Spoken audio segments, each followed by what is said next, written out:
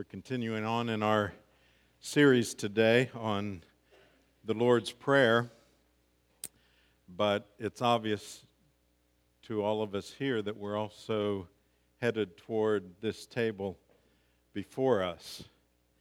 And so I want us to begin today with a context of this table, and that is what we read in the Scripture concerning the words of institution of the Lord's Supper. This is from 1 Corinthians 11. For I received from the Lord what I also delivered to you, that the Lord Jesus, on the night when he was betrayed, took bread, and when he had given thanks, he broke it and said, "This is my body which is for you. Do this in remembrance of me." In the same way also he took the cup after supper, saying, "This cup is the new covenant in my blood. Do this as often as you drink it in remembrance of me. For as often as you eat this bread and drink the cup, you proclaim the Lord's death until he comes. Whoever therefore eats the bread or drinks the cup of the Lord in an unworthy manner will be guilty concerning the body and blood of the Lord. Let a person examine himself then, and so eat of the bread and drink of the cup. For anyone who eats and drinks without discerning the body eats and drinks judgment on himself." We have that stern warning, a gracious invitation, but a warning as well about not taking in an unworthy manner. Now, the reality is that none of us are worthy in and of ourselves. Impossible. If it was up to our own worthiness, none of us would take today. And so it's based on the worthiness of another, the Lord Jesus Christ. And so what are things that would cause us to not partake? Well, as I read the Scripture today, I want you to continue to ask that question. Is there anything in the Scripture that I am reading that would tell us that that is something that would hinder you in your relationship with the Lord? And so we read in our Scripture beginning with verse 9. Pray then like this: Our Father in heaven, hallowed be your name, your kingdom come. Your will be done on earth as it is in heaven. Give us this day our daily bread, and forgive us our debts as we also have forgiven our debtors. And lead us not into temptation, but deliver us from evil. For if you forgive others their trespasses, your heavenly Father will also forgive you. But if you do not forgive others their trespasses, neither will your Father forgive your trespass. This is the word of the Lord. Thanks be to God. Let's bow together.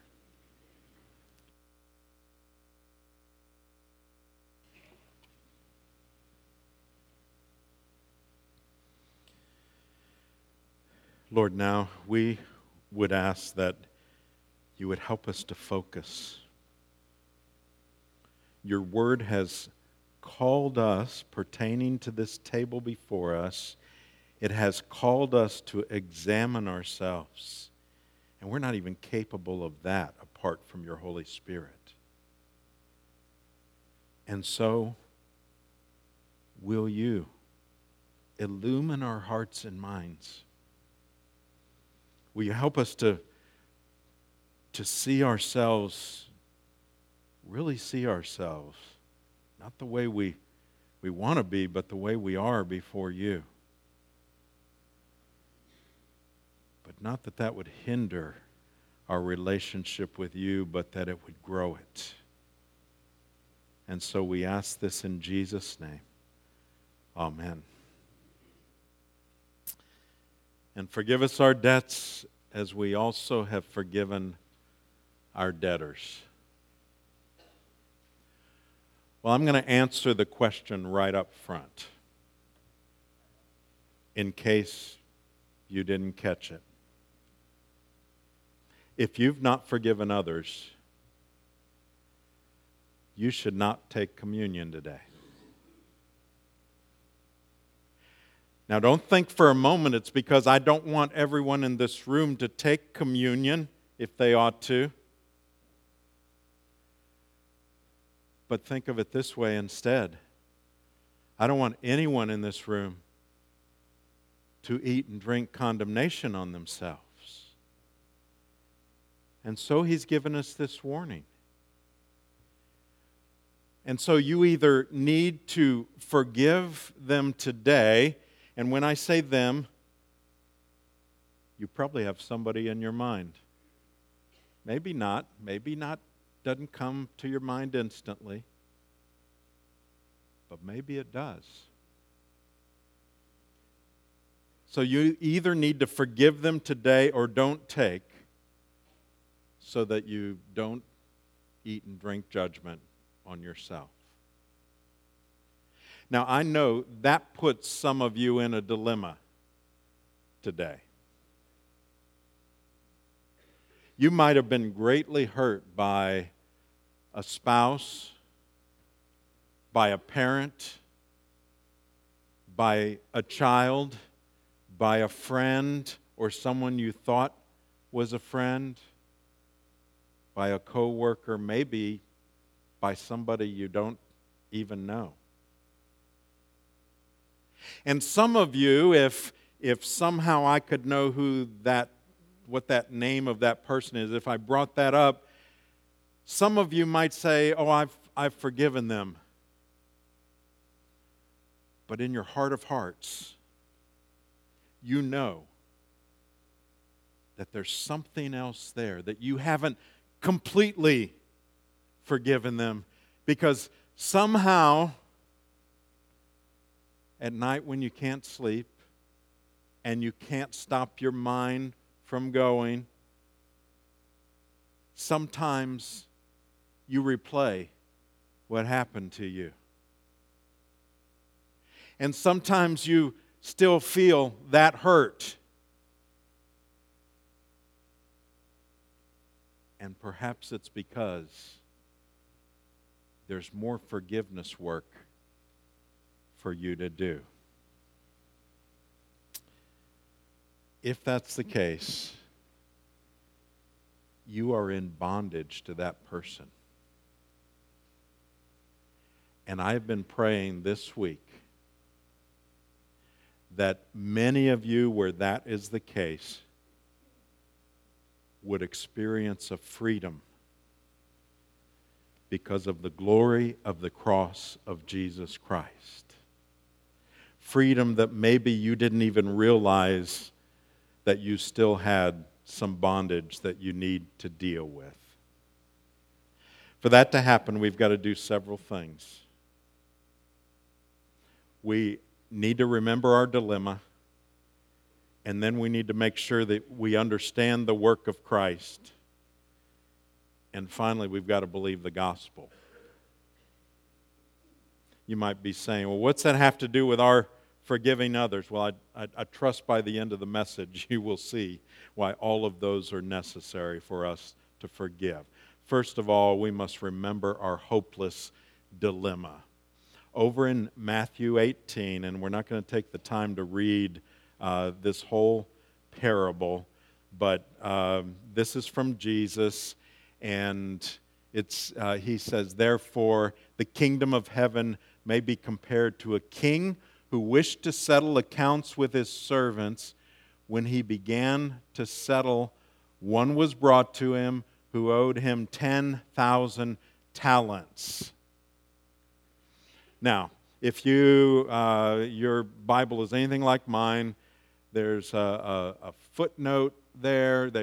Lots of people have done studies about how much this is. The bottom line is it's the largest debt conceivable. Some have estimated it in dollars. A talent, they say, was a monetary unit worth about 20 years' wages for a laborer. 20 years of wages. So if you have 10,000 talents, that would be 200,000 years' worth of wages. Some, by using the gold as the standard, have come to figure out maybe $3,600,000,000. We're talking national debt here. You know, this is huge. This is beyond comprehension. And that's precisely the point. He used a term where they would say, well, this person has no hope of ever repaying that. Now, you might say, well, how could that be compared to my sin?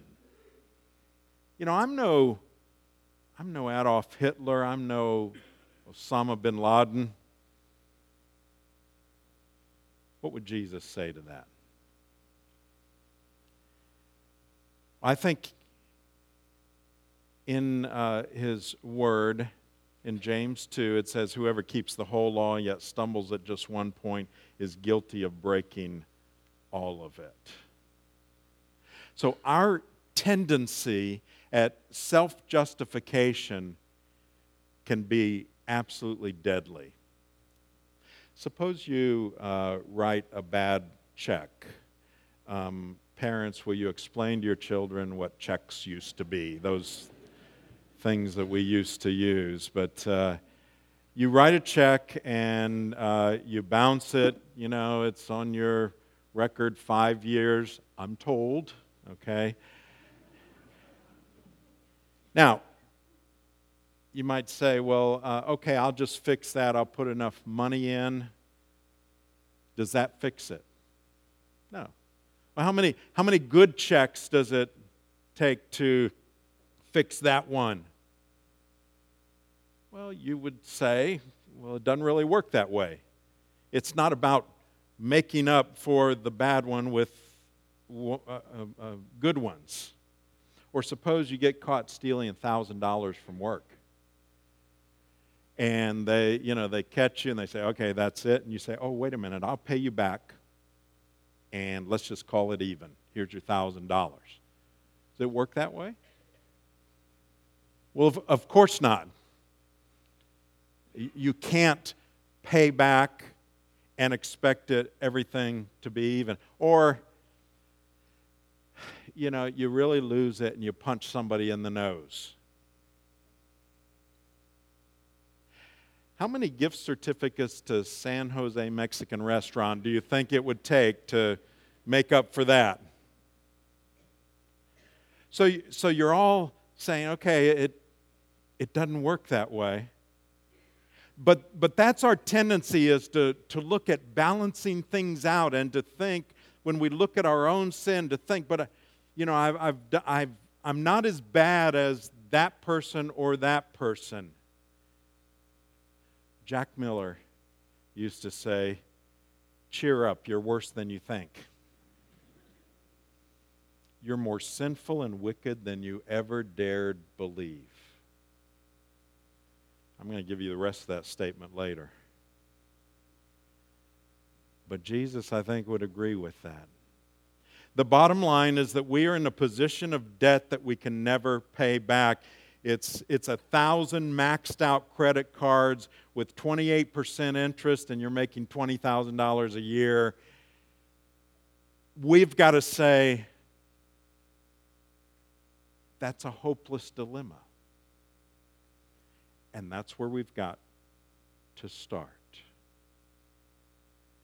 Now, the good thing is, and I never get tired of this, is that that's not where it ends, with us in that hopeless dilemma.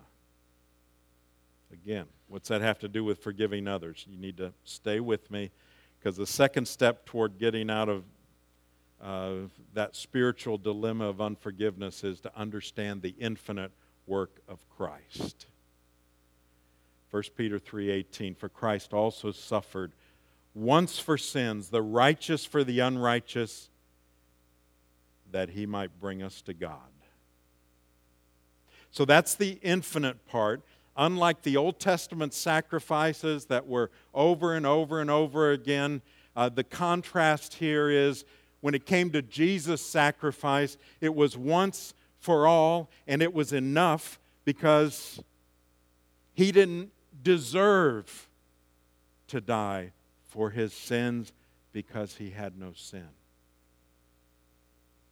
And so, he died in the place of his people. That same verse.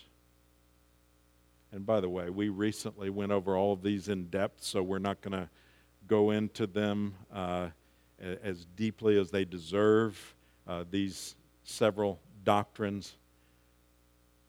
But in that same verse, we see the substitutionary atonement. Christ also suffered once for sins, the righteous for the unrighteous, that he might bring us to God, being put to death in the flesh but made alive in the spirit, the righteous for the unrighteous. In a few minutes at the table, we are going to read from Isaiah 53. I want you, especially today, to listen and to hear the substitutionary atonement. Him for us, ours for his. And again, we will see that doctrine coming out. The easiest way to describe the substitutionary atonement is that Jesus lived the life that we needed to live, and he died the death that we should have died. That's the substitutionary atonement. And then we need to grasp the doctrine of justification. Again, we hit this in some depth recently. Therefore, Romans 5:1, since we have been justified by faith, we have peace with God through our Lord Jesus Christ. Verse 8, but God shows his love for us in that while we were still sinners, Christ died for us. Since, therefore, we've now been justified by his blood, how much more shall we be saved by him from the wrath of God? Now that term, justification, may sound theological, but let me apply it to us. Do you remember when we see recorded in the gospel what the Father said at Jesus' baptism? He said this, this is my Son whom I love and in whom I'm well pleased. Now, we probably don't have any trouble thinking about the Father saying that about the Son. Of course, he would say, this is my Son whom I love and with whom I'm well pleased. But when we're in Christ, because of the substitutionary atonement, if you're trusting in Christ alone for your eternal life, he looks upon you and says, you are my child, whom I love, and with whom I am well pleased. Why? Because the life of Christ dwells within us. It's Christ in us. And so that's how the Father sees us.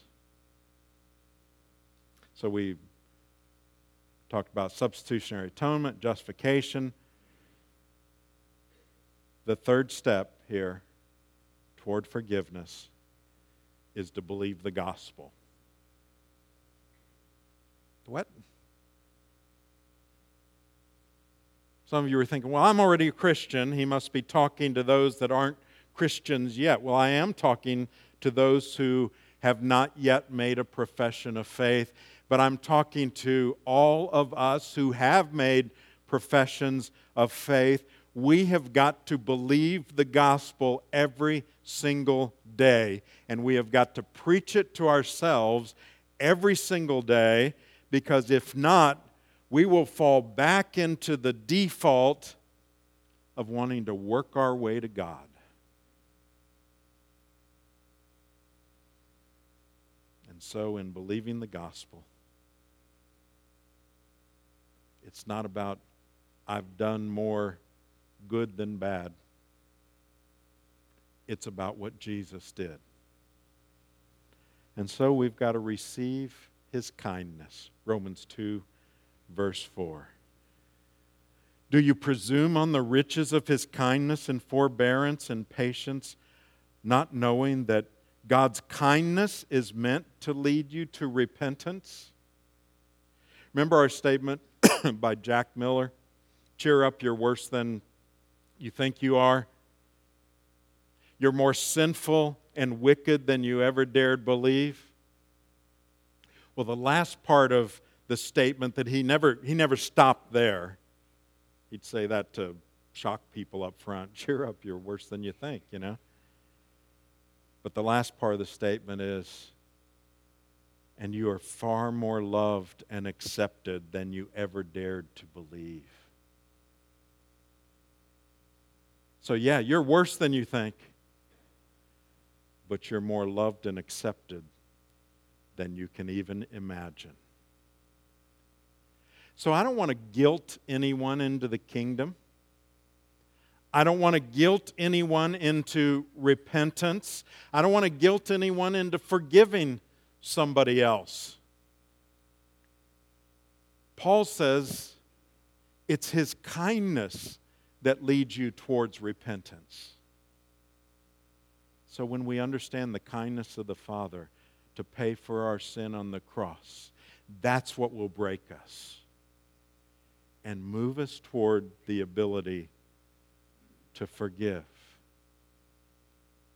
And then we've got to experience godly sorrow. 2 Corinthians 7:10. For godly grief produces a repentance that leads to salvation without regret, whereas worldly grief produces death. I think maybe the easiest way to illustrate worldly grief and that godly grief that he's talking about is Judas and Peter. Judas realized what he had done when he betrayed Jesus. And so what's he do? He tried to give the money back. When he couldn't do that, he threw it away, and he ended up committing suicide. That's worldly sorrow. And it leads away from God, and it leads to despair. Peter also abandoned and denied Jesus. He experienced sorrow, but he ran instead to the empty tomb. He instead declared his love for Jesus, and he ministered the rest of his life for Jesus out of gratitude for Jesus' kindness toward him. He was broken in repentance, but he was restored and faithful to Jesus, even when it eventually cost him his life.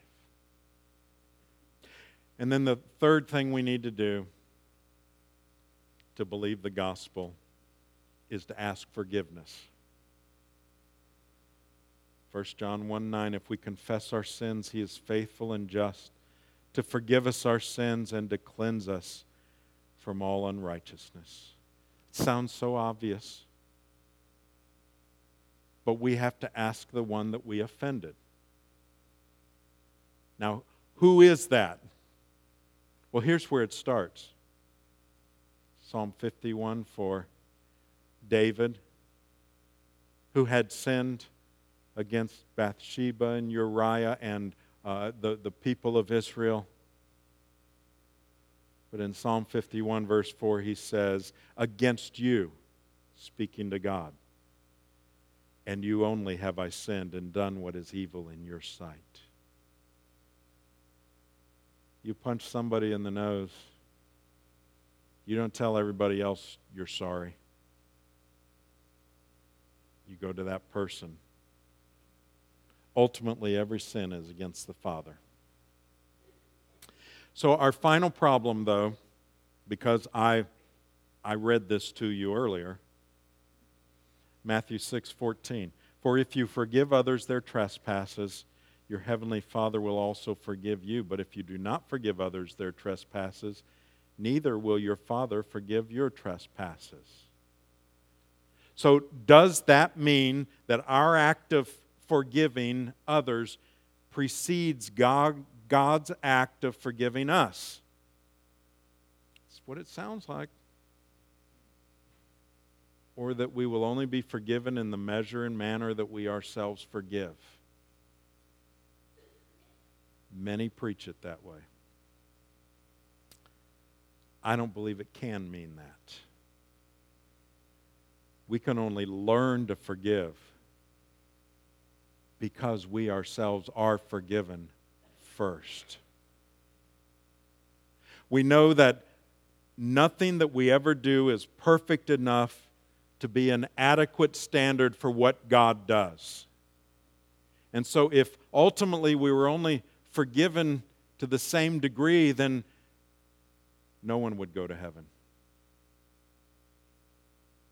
So the answer goes back to that parable that we began with. When Jesus gave that parable about, he started with the great dilemma that the debt that there's no way that could be paid. And he has the one who was owed that debt forgiving that person for that debt that he could never repay, the 10,000 talents. But then the parable goes on. It goes on, and that one who was then forgiven is owed one day's wages by someone else. And he demands payment. Begins to choke the person when he doesn't pay. That's the second part, and that's the unmerciful servant. So what's my response in this? Will I be that unmerciful servant who has been forgiven that which could never be repaid, but is unwilling to forgive someone else when they've sinned against us? We are owed the 100 denarii, the 1 day's wages. And we've been forgiven 200,000 years worth of wages. Now, I would never, for a moment, minimize the hurt that some of you have been dealt in this life. What Jesus is saying is that whatever that hurt is from another, compared to what you have been forgiven for and the cost of that forgiveness, that because of His grace, it is like that which was owed to the unmerciful servant. So that's the question we're left with. Will we be the thankful servant who forgives because we've been forgiven, or instead be the unmerciful servant? So I want to change the question, change the challenge about forgiving others. I think the question has to be, since I've been forgiven, how can I not forgive? And when we answer that, a freedom will come upon you. When you forgive, not because you have the capacity in your heart, but because Christ in you is able to forgive others. This table is not for unmerciful servants, unless the unmerciful servant is repentant and willing to forgive because he's been forgiven. Listen to the Apostle Paul, one who had persecuted the church and Christ and been forgiven. He said, "Be kind and compassionate to one another, forgiving each other, just as in Christ God forgave you." Let's bow together.